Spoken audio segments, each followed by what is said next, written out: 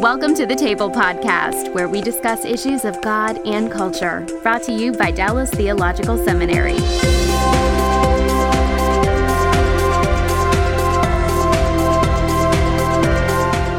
Welcome to the Table Podcast, where we discuss issues of God and culture. My name is Kimberly Cook, and I'm the Senior Administrator at the Hendricks Center. And today we're going to be talking about marriage and the mission of God. We are joined here today by Marcus Lloyd. Hello. The Director of External Focus. That's right. At Wood Creek Church in Richardson, Texas. Very good. Yep. And we're also joined via Skype by Mark and Priscilla Young. Mark serves as the president of Denver Seminary, and Priscilla has been serving alongside him for 37 years, correct? Or is that... Excellent. Is it longer? Yeah. All right. Well, we are so thankful to have you all here. And I think the way that I'd like to go ahead and get started is to just have you all have an opportunity to introduce yourselves and how you came to be thinking about the mission of God and kind of involved in this area. So Mark and Priscilla, let's go ahead and start with you. Okay. All right. That's fine. Go ahead.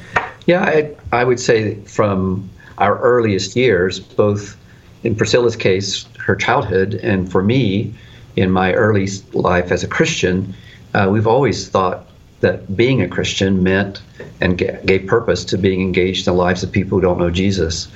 So from my earliest years as a believer, through a campus ministry, being Christian meant telling people about Christ. So I've always been externally focused and oriented in the way I think about what it means to be a Christian. Mm-hmm. Priscilla's story is a little different, but still nonetheless focused in mission. Yeah, I grew up as a missionary kid in Ethiopia. And actually, when I was older and out of college, I just determined that I wasn't going to marry anybody that wasn't already, kind of headed in the direction of mission. So when Mark and I met, that was one of our first conversations. Anyway, that kind of ties in the whole marriage and the mission of God thing. But then for you, the mission of God as a paradigm really became more real during your time teaching at Dallas Seminary. That's correct, yeah. So we became much more engaged in thinking about the mission of God as a theological and hermeneutical paradigm in the mid-'90s, early 90s. After we had been missionaries, actually. Right, yeah. We've been missionaries for 13, 14 years in Europe, Eastern Europe. And so I began to pour myself into this new emerging field of biblical studies and theological reflection around this concept of the mission of God that was formulated in Latin by most folks, even beginning back in the 50s, Missio Dei, right? Mm-hmm. And then that has become really the way I read Scripture, the way I think about my life, the way I think about our lives together, and that forms the framework then for the chapter that we put in the book. Mm-hmm. Okay, and Marcus, how about you? How did you get involved in this conversation, the mission of God, external focus? Sure, yeah, it's funny because I don't even know if I can fully pinpoint it as much as, very much similar to them. It's just kind of been in my psyche, just kind of where I've been my entire life. I don't know if it's maybe one of those things when you get downloaded your spiritual gifts that God is saying, I need you to be about this. And maybe even personality wise, it's this idea that I like to be able to have a target, you know what I mean? I like to know what I'm heading for. And so what's the purpose? Why am I doing all of these things? And then just when I found that purpose and understanding of how to live my life as much as I can for making God's name famous, I just desired and experienced that. I think I desired that for everyone around me, you know what I mean? And so when I run into anybody, I'm going, and I feel like everybody's always looking for a purpose. They're looking for this, like, what mission should I be on? You know what I mean? Mm-hmm. And so I love being able to express where I am. I'm looking for people who are running in that direction. So it's just a passion of mine. I love it. And so over the past couple of years, I've had the opportunity to have it as a vocational part of my ministry where I am trying to engage in the mission of God and lead other people toward it as well. And that's been just a great blessing. Yeah. Fantastic. Mm-hmm. So Mark, you all already introduced the concept of the mission of God as a theological, biblical, just framework, really, meta-narrative that people tend to look at, or are starting to look at Scripture through. And so a lot of people, it is well known in our circles, I feel like, but maybe some of our listeners might not be as familiar with the term, or they may have heard it and not fully know what all is carried in the term. So I'd like to have us walk through, before we get to marriage and the place in the mission of God, I would like us to just talk a little bit on the mission of God itself and what we should be thinking of when we hear that term. So Marcus, Sure. I'm going to go ahead and start with you. How do you think about the mission of God? What comes to mind when you think through that? Yeah, what I always think about the mission of God is I constantly am asking myself, why am I still here? You know what I mean? Like I'm constantly thinking, like, if it was about if it was about just coming to know Christ and being saved, like I would be zapped up to heaven immediately, right? If it was about just knowing more about God, like I would be zapped up to heaven immediately because that's the best place to know about God. If it was about just creating a community of believers that are loving and caring and growing together, like I'd be zapped up to heaven because that's the best place to do that. It's the most it's the most advantageous place to do that. So I constantly am thinking, like, well, why am I still here? I must be here for a reason. And to be able to look at my life, my skill set, my position, where I am, where I'm placed, I just constantly see people in the Bible like taking advantage of where they're placed to be about God's mission, to be about like moving people toward God. And so from a mission of God standpoint, I think that's my first place and when I preach, I'm always asking, why are you still here? You got to be about something. And the person who's left you here is Jesus. So what did he want you to do? Let's do that. And Mark and Priscilla, what would you all add to that? What do you think we should have in mind when we hear that term? I think everybody starts with some set of assumptions about God when they pick up the scripture. So I say it this way, everybody starts somewhere when they read the Bible. I personally believe that being willing to critique and ask questions about where you start when you read the Bible is far more important hermeneutically than the individual details of passages and the exegetical skills that we learn to break scripture down. So basically what we're saying, when we start thinking about God, or we start thinking about the Bible and what it is, we see it as the story of God's redemptive engagement with humanity. That is, that the whole story of scripture is the story of how God engages humans and with a desire to be known and worshiped by all. So when you set that as a paradigm for how you read scripture, you begin to frame every verse in the Bible, every chapter in the Bible, every story in the Bible with that basic understanding that God's engagement with humanity is for the purpose of accomplishing his redemptive mission. So that's why we start by saying mission is what the Bible is all about. Right. And so from that starting point, you create a cohesive picture of your own life, as Marcus was talking about, and it ultimately, as we'll talk about later, a picture for your marriage, the way you relate to your neighbors, the way you raise your kids. Right. It's all framed by that same basic assumption of what God's about in the world and our place in it. And it can be almost like a lens through which It's the lens. Absolutely. Yeah, and I use different metaphors for that. You could imagine, say, a welding mask, right? So you put a welding mask in front of your face. I know that's a metaphor from maybe not everyone's background, but I think they're still welding. You're all right. yeah, so I am not familiar with any of that. it's your face, it limits your field of vision, but it also has a colored lens. So we're admitting that everyone reads scripture and thinks about God through a lens. The question is, have we critiqued it? Have we actually asked questions of it and tested it through the whole narrative of Scripture?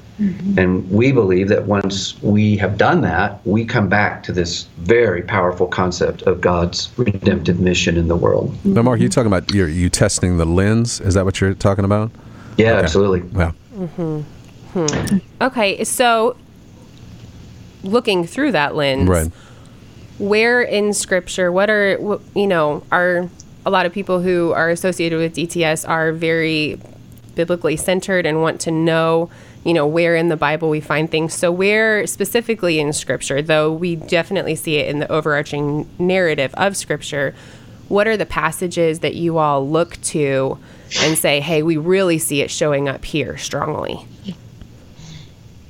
Marcus, let's go ahead and start with you. Sorry, You guys, got I the love theological debating. people on the line, right? And you're like, let's start with you, the guy who is They're not. gonna do that cleanup, Marcus. They're gonna clean up all my stuff. Yeah, absolutely. I think Look, and I'm going to, in some ways, potentially just grab onto some stuff I'm sure that they talked about, because I read their chapter on this in their book. And I think, man, you can just kind of start from the very beginning, right? You just, that's correct. In Genesis, like it's amazing. Like, because you think whatever God was doing in the beginning was obviously intentional, and everything that he was trying to set up and let us know about, he was doing from the beginning. So he's not gonna create us and have us go through stuff, and then midway through our existence, he's going, now I'm going to give you the mission of what I need you to do, right? Like, so from the very beginning, because he's a good guy, he's a good leader, he's like, I'm going to give you that mission. So I think, and man, I know you, Mark and Priscilla, you've talked about this, right? Like the creation, right? Creation of what that looks like, but then creating male and female and being able to say, okay, here's what you need to be doing. You need to be, filling the earth and subduing it, right? So this is your mission. So where it comes now is, okay, so from a lens standpoint, so what does that mean in my lens? And so that would be like the first biblical space. And then I think you kind of have to keep repeating that through the Abrahamic covenant, like when he's dealing with Abraham and he's saying, okay, here's what I need you to be doing, right? I need you to go and bless all the nations, right? And then it's Jesus coming in and saying, I need you to go and make disciples of all nations, right? And then even he reiterates, I think, the mission of or the end game of what his mission and vision was by just giving us a picture of the church in Revelation and saying, here's what it's supposed to look like at the end. So let's go back to the beginning and see what you got to do to kind of get to that point. Mm-hmm. That's my thought. Yeah. I think when you look at the story arc of Scripture, right, we always start with creation. God is never known apart from being creator. Then you move through the fall, and then that sets up the need for God to intervene, to begin that process of redeeming humanity and bringing humanity back to himself. He does that through the creation of a people, and that's what Marcus was talking about, the establishment of the people of God for the sake of all peoples. Mm-hmm. That's the Abrahamic covenant, right? Mm-hmm. And then you see that then God enters into a process of shaping his people for the accomplishment of his great mission that all people know him. So everything God does to his people, for his people, with his people, even against his people, is for the sake of his mission to all peoples. Mm-hmm. Then that culminates in the coming of Messiah, in the incarnation of Christ, mission of Christ in the world, and flows further into the great culmination of the new heavens and the new earth, when the reign of God is perfectly revealed. So, we would latch on to passages like the creation mandate, like the establishment of the people of God in Genesis 12, some marvelous passages in both the law as well as in the historical books, as well as in the Psalms that talk about God's purpose for all people. Right. Focus all of Scripture, focusing on the crucifixion and resurrection of Christ, and then through that, the reshaping of a people for mission until the culmination. That's the way we put it together. Yeah, and I think even one of the things that we didn't go back to in the creation narrative is that what Marcus said about that God tells the humans to be fruitful and multiply and fill the earth, and really it's about being God's representatives on earth. Mm-hmm. It's about ruling, and what was the other? Reigning and representing God. 3 hours, I like and it. The presence of God, reigning as God's co-regents and representing God throughout the earth. And so it's not just about, having kids, it's about having kids who spread throughout the earth to represent the Creator God and to take his presence throughout the earth. Right. So I think it starts there. And then everything you asked, what passages would you point to? I think when you read the Bible through the lens of the mission of God, every passage get it to it. And you start seeing these things leap out of the Scripture that that's it. Go along, with this whole idea. Yeah. That's the perfect language. It leaps out of Scripture. So fundamentally, my early training in the Bible, reading the Bible, had the Bible divided into different books, right? So the Old Testament was about God and Israel, and then now we're saying that God's eternal purpose is always for all peoples, and the creation of a people, Israel, is framed within that great eternal purpose. So I did begin to see God's concern for Gentiles throughout the Old Testament that I had never seen before. once I began reading with this lens. Man, I love that. I love, again, that lens. It makes me think of the old movie National Treasure. I know I'm dating myself in that sense, but there's this point where Nicolas Cage is reading the Declaration of Independence, and he's got these crazy glasses on, and he keeps adjusting the lens, and he realizes that when he puts the lens in a certain way, all these things kind of pop up, the secret code, if you will, and like Priscilla was talking about. I think when you are on mission and trying to go after the mission of God, you're right, so much of that stuff just becomes alive and new.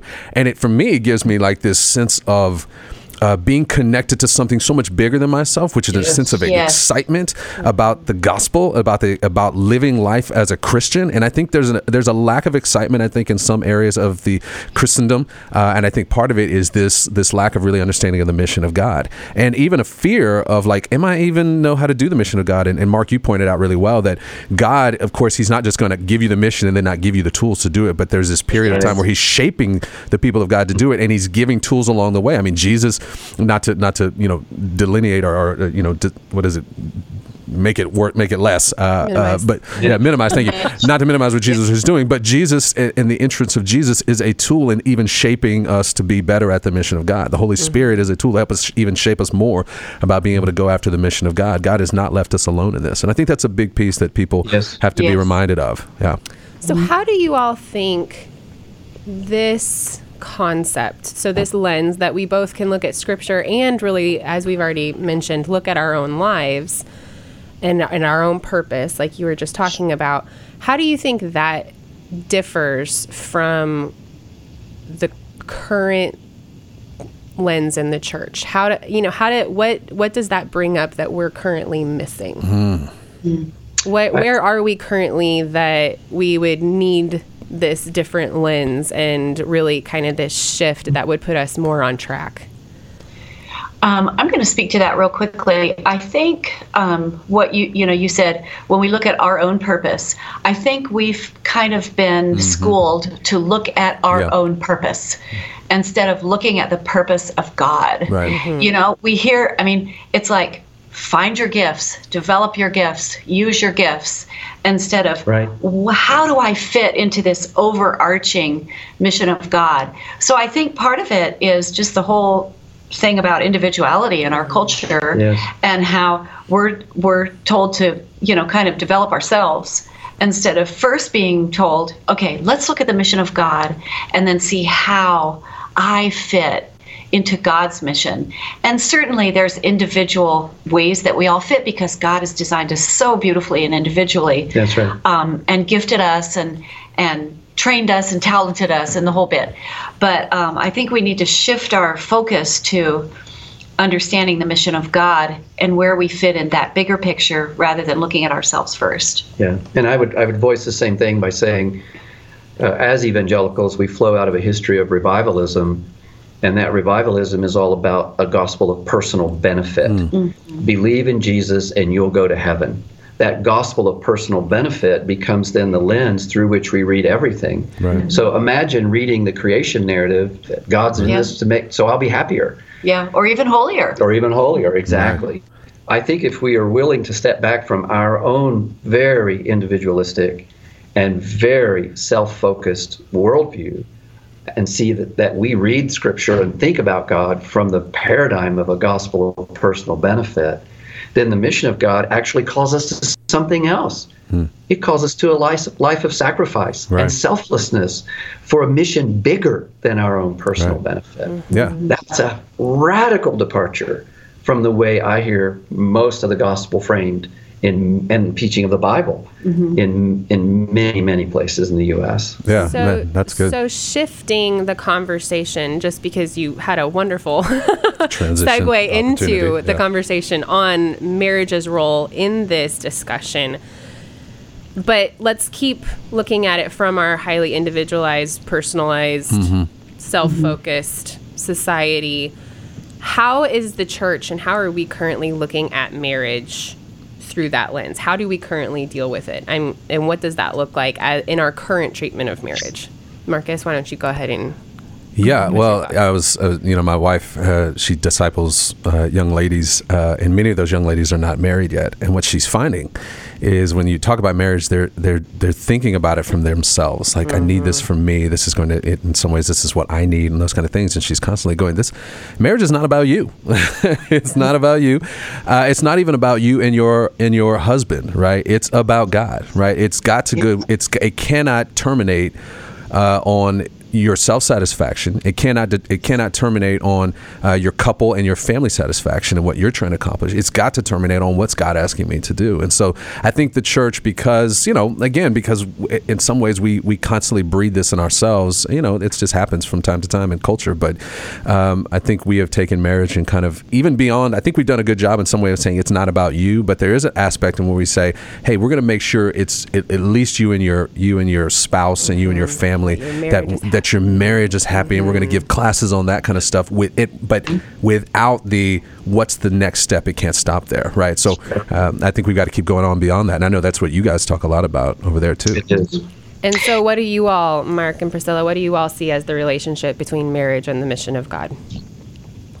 Well, I think following up on what Marcus said, I think when we're thinking about marriage, we need to ask ourselves, how would I better be able to fulfill the mission of God married to this person? Yeah, go for it. Than I would single. And I was just having a conversation recently with a woman who's dating a guy, and she's asking herself that question. Yeah. And someone else, a friend of hers, said, how do you see your ministry? And she's already in ministry, in vocational ministry. How would you see your ministry enhanced and made even more effective for the mission of God by marrying him? And she couldn't answer the question. Yes. So she's really thinking very seriously, like, do I need to break this off? Is this what God has for me? And I don't think a lot of us don't even think to tell people to ask that question. Yeah.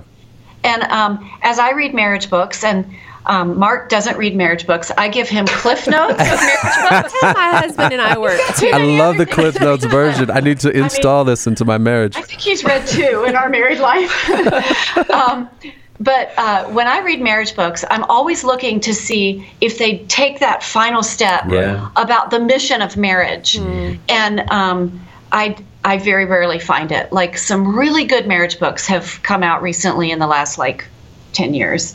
A couple that I've read, and the marriage books tend to go from it's not about your happiness, it's about God using you in each other's lives to make you more holy and more conform to the image of Christ. And that's absolutely true.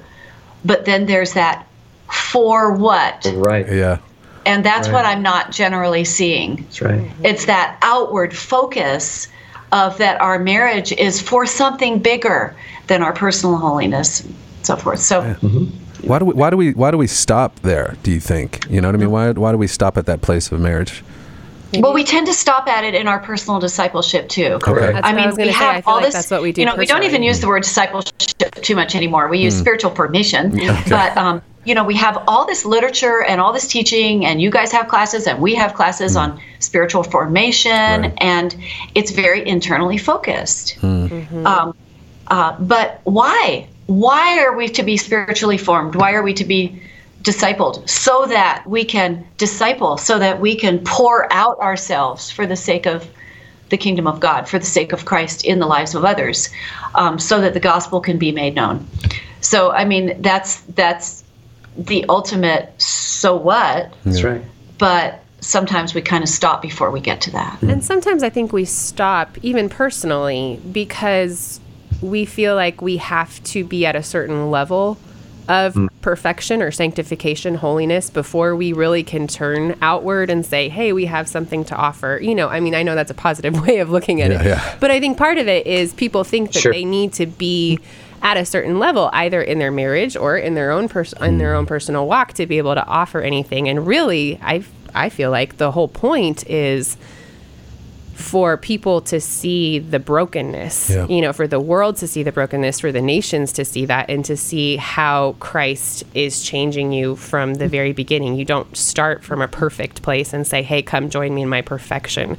It's, starting from the place of just authenticity and saying, hey, this is where we are and the Lord is working in our lives, and come along for the ride. This episode is brought to you by the Truce Podcast. I'm sure you've been there. You're at an event, a dinner, a small group, and someone says something like, if you're a Christian, you have to vote Republican. Huh. That raises an interesting question. How did evangelicals like me get to the place where we just assumed we'd all vote one way? This season on the Truce Podcast, we're diving deep into the complexity of the 1970s and 80s to understand how evangelicals tied themselves to the Republican Party. It's a story that involves murder, corruption, redemption, and our need to be heard. I'll be talking with celebrated historians like Rick Perlstein, Pulitzer Prize winners Frances FitzGerald and Jesse Eisinger, and some of the best guests I've ever had. Truce is the show that uses journalistic tools to look inside the Christian church. We press pause on the culture wars in order to explore how we got here and how we can do better. Subscribe to Truce anywhere you get podcasts or listen at trucepodcast.com. Yeah, I think if we're willing to say that the way God reveals himself to humanity is as Redeemer.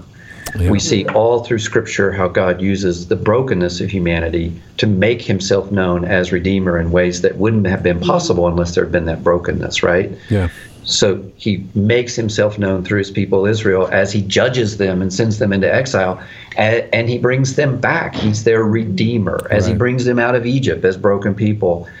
And of course, the ultimate example is the brokenness of Christ on the cross, where redemption is accomplished. So, that idea that we have to be perfect, we get to get our lives together before we can ever talk with someone else about our walk with God or reveal God in a powerful way is really a deception, I would argue, from a culture that thinks we have to do everything perfectly before we can be effective. Yeah. But in brokenness, God is made known. Well, and I think, I almost, turn the light back on myself and other people in my position who get to preach on a regular basis in front of lots of people, and constantly reminding myself, like, it's so easy to go, look at how awesome my marriage is doing whenever I get up on stage, you know what I mean? And kind of go, hey, this is what you're looking for. And so I think there's part of it that we create even as we preach, where we show, hey, we don't have problems in our marriage as pastors, so you can't have them either. And so we create these places where, whereas it's talked about only perfect people are allowed, right? And so, you know what I mean? And so I think there's a sense of, even in the style of preaching that I and others have to communicate, is like, we got to lead with a limp, you know what I mean? We got to come in and be like Paul. It's like, I will boast in my weaknesses because it's only in those weaknesses that God's power is made perfect, right? And then it becomes about the mission of God, because the reason why I'm not telling you about the issues in my marriage is because I think everything terminates on my marriage and the success of my marriage. There you go. You know what I'm saying? And so what I need to recognize is that my weaknesses and my faults in my marriage are things that point to something greater, that even in those things, there's this God that has loved me and redeemed me, right? So it's just a practice, and it's using me despite those things, and in lieu of those things, or even through those things. So it's just a good testament for me as a pastor and minister of the gospel, on a Sunday morning. You keep preaching like that, we're going to start talking back to you while you preach. Oh, come on now. Please come and do that. Please come and do that. I will respond well today. It's only going to make it worse. It's only going to make it worse. Mark and Priscilla, in your chapter in this forthcoming book from Moody Publishers on the theology of marriage, and in your chapter specifically is speaking on marriage and the mission of God, you unpack several biblical themes that help us understand this. Can you just discuss those? I believe it was image of God. It was the first one. We've already touched on that a little bit, but maybe you could start there. Yeah, I think the three main points in Scripture where we talk about this, as we could talk about it throughout, but we talk about the image of God, and then we talk about the people of God, and then we talk about the mystery of God, right? So the image of God goes back to this idea of what is that language of image, and what did it mean in the ancient Near East. And the foundation is that image was a physical representation of a ruling monarch. That's what that word was. That's how that word was used in the ancient Near East. So when God says, we are, as humans, we are the image of God, in essence, we are to represent and reveal the ruler, the creator, throughout all the earth. And when he says fill the earth, he means there needs to be lots of you, and all of creation needs to be filled. And so then you get to the second chapter of Genesis, and we see how God's going to design humanity to be able to fill the earth with a representation of who God is, so that all can worship him. And that's the creation of male and female in marriage. So that's where we start. It's a foundational concept of what it means to be human and how being human is, in fact, the foundation of how God reveals himself in creation. So we think marriage is, it's clear that that Adam couldn't have filled the earth with image bearers. So God creates the couple so that they can fulfill that mission. So we start there. And then we look at the nation, the creation of the people of God through Abraham, once again with that very strong statement that God creates a people for the sake of all peoples from Genesis 12:3.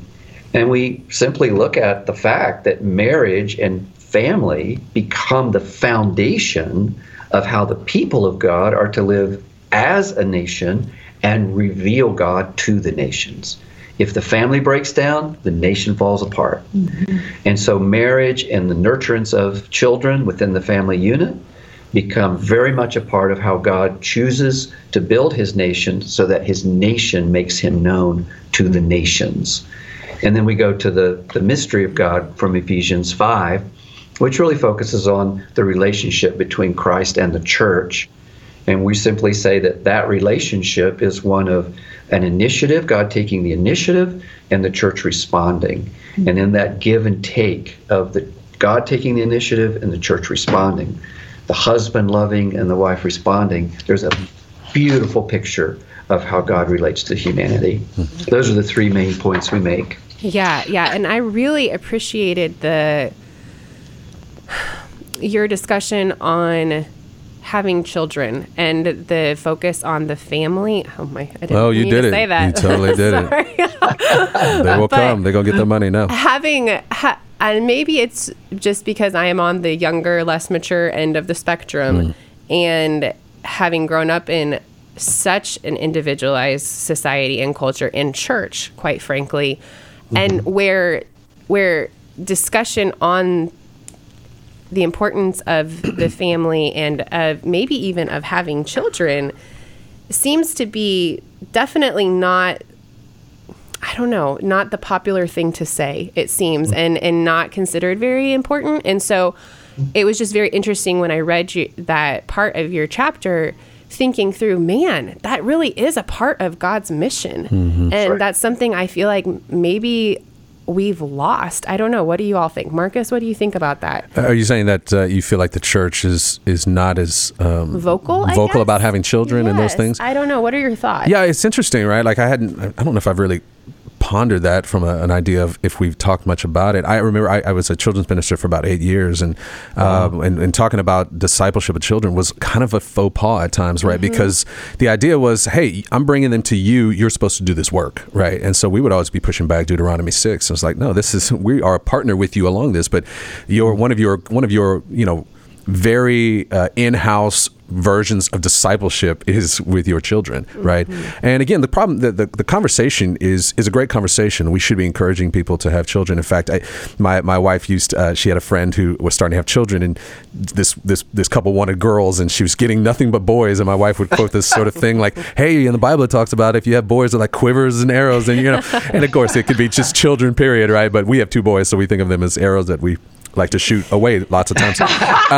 But this idea that, again, fulfilling the mission of God is filling the earth, right? So procreation is a key proponent of that from the very beginning.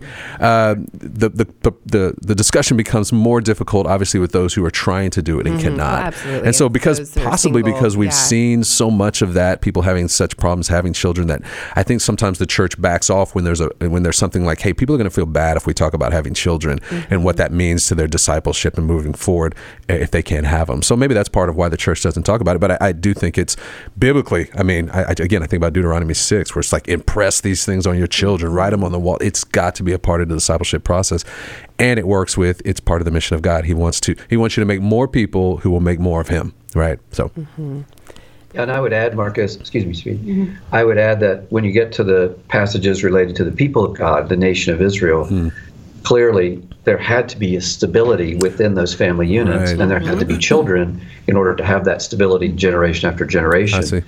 that stability of the nation and the plenty of the nation, the flourishing of the nation, was never just for the nation's sake, right? So for the nation to be strong and flourish, and thereby testify to the God of the people of Israel, they had to have generational perpetuity. And that's why you have such emphasis on the land being passed from generation to generation, why you have such an emphasis on families remaining loyal to one another within those, all that language of the law and the narrative stories. So what leads ultimately to Israel's exile?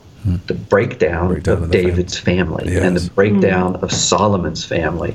Right. And so what a perfect example of how the family, once the family begins to dissolve, the people of God begin to be dispersed and judged throughout. Now you see that breakdown all through the narrative, and God's constantly stepping back in. But because he was king, because David and Solomon were kings of Israel, the breakdown of their family is magnified in its damage to not only the people, but to the testimony of God among the nations. Yeah, and I think going back just a little bit, it's about the family participating in the mission of God. It's not about having kids or whatever. I mean, we're all about, we had 3 kids and we're really glad that our kids are having grandchildren. Yes. That's great. But I don't think we can make this prescriptive to saying we should be encouraging people to, have kids. I think we need to kind of step back from that a little, because then you are saying, well, singles and people who choose not to have kids or who can't have kids, you're kind of putting them in a little bit of a different position. I think we need to step back and say, family and children are a part of the mission of God, and that's how we should see ourselves. Not that we not take it as a prescriptive about having kids. I just want to kind of put that qualification in there, because that's not really our point. Our point is that when we have our kids and our families, we shouldn't be family centric or children centric. We should be mission of God centric as a family. And, in our culture, we're very children centric. When we moved to Dallas from living overseas as a missionary family, we were really shocked about how families were so, parents were orbiting around their children. And the children's activities and the children's needs and wants were the central part of the family. And I remember saying to our kids, we're sorry to tell you this, but you are not the center of our world. Jesus is our center, and as a family, we're going to make our family work so that Jesus is our center. So I think that's really what we're saying about even the family in Israel and families today. We need to make the mission of God our center, not our family unit, our center. To the inward instead of the outward. And thank you for adding that qualification. It actually, you got me, because I was about to ask a question about singles and how to handle people like that with this conversation, and what you were saying about encouraging everybody to do it together. And actually, even my husband and I, my husband is the minister to singles at a church here in Dallas, and with the young adults, oftentimes, they're wanting to get married, and we're trying to have discussions, particularly when those opportunities just don't seem to be presenting themselves. And when we say, it's not just through children that you can fill the earth. Go make disciples, and you can duplicate yourself through discipleship, and children who are already in the church, but also your coworkers and everything. The command is greater than just children. Yes. So there are a couple of people in the Bible who are single who did really good work for the mission of God. I think I don't know, Jesus, Paul. You know what I mean? I think there's a couple of cats that worked it out.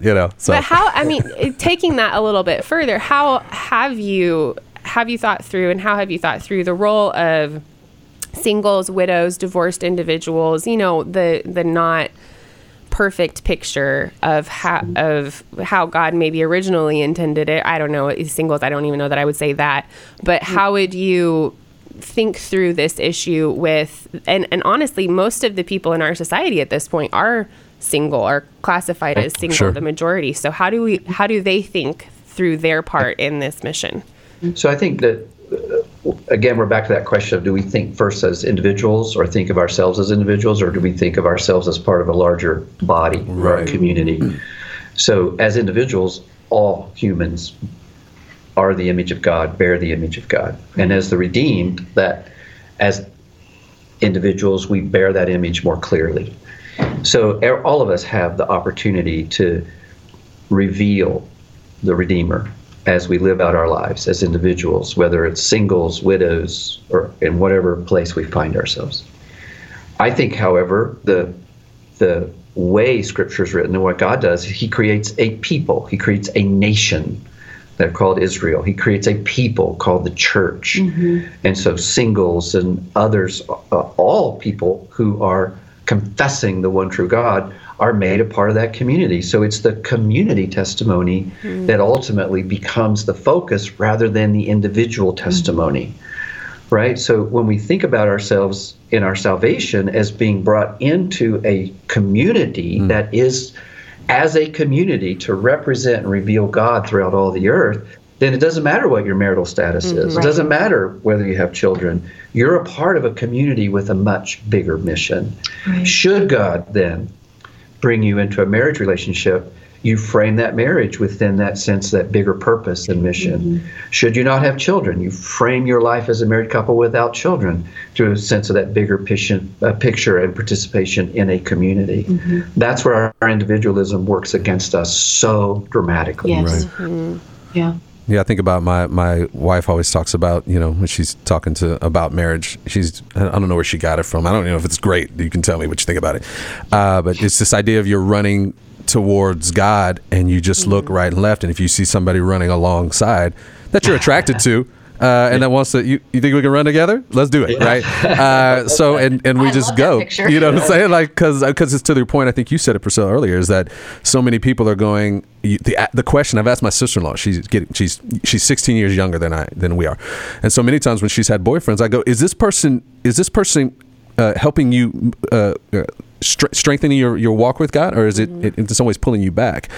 To your point of the same question, right? And so sometimes I think because we have this focus on I've got to get married, that we just settle for any knucklehead, you know what I mean, or chicken-headed person that comes along. But if they're not running along the same direction, then it's only going to make your pursuit of the mission of God that much more difficult. This is why I think Paul goes, sometimes it's just good for people to be single, because you can just get a lot more done in some ways. And look, as a father of two and married, sometimes it's like, man, some days I can get a lot more done if I was single, but I love being married and I love my wife and my kids. When they listen to this, they need to hear that's the key point, right? Yes, absolutely. You see your singlehood, you see being single as where God has you at this point in your life to pursue God's mission. Absolutely. And there may be a change in that, there may not. So I think that we could say the concept of the mission of God and participation in the mission of God is not dependent upon one's marital or family status. On the other hand, we say without any hesitation, the way we live our marriages and the way we live our families is a critical part of the mission of God. Right. Yes, that's good.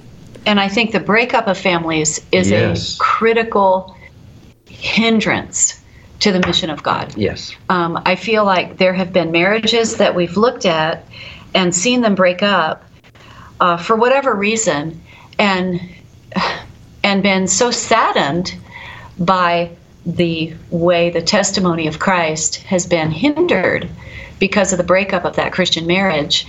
And you just look at it and say, I wonder if they had been focused on the mission of God instead of on his happiness, her happiness, my way, your way, whatever it was.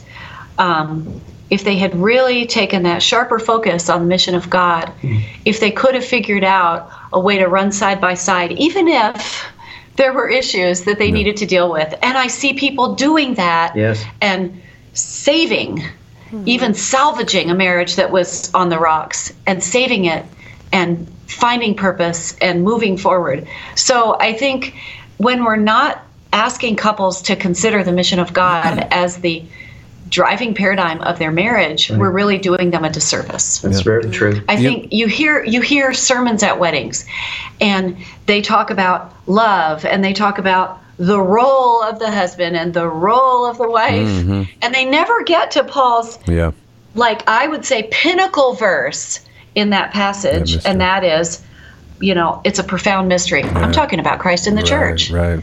We're so focused on these bitty things that we don't get to the pinnacle. We don't ask the why question. And we don't ask the why question. Mm-hmm. And so we set people up for not the best, let's say, not the highest that they can strive for in their marriage. Yeah. And I think even another sort of practical manifestation of that, because there are obviously the church and marriage, we're seeing a lot of people break up, right? But even those who stay in marriage and don't pursue the mission of God are still being. It still is a misrepresentation of the purpose of marriage, right? Mm-hmm. So even if you have couples that are doing great, they're having a good time. I'm thinking about just people I know that that look at that I talk to and they go, well, I'm not giving to anything that's for the mission of God. I'm not spending my time doing that. And I think about giving, particularly because I'm thinking about a couple I know.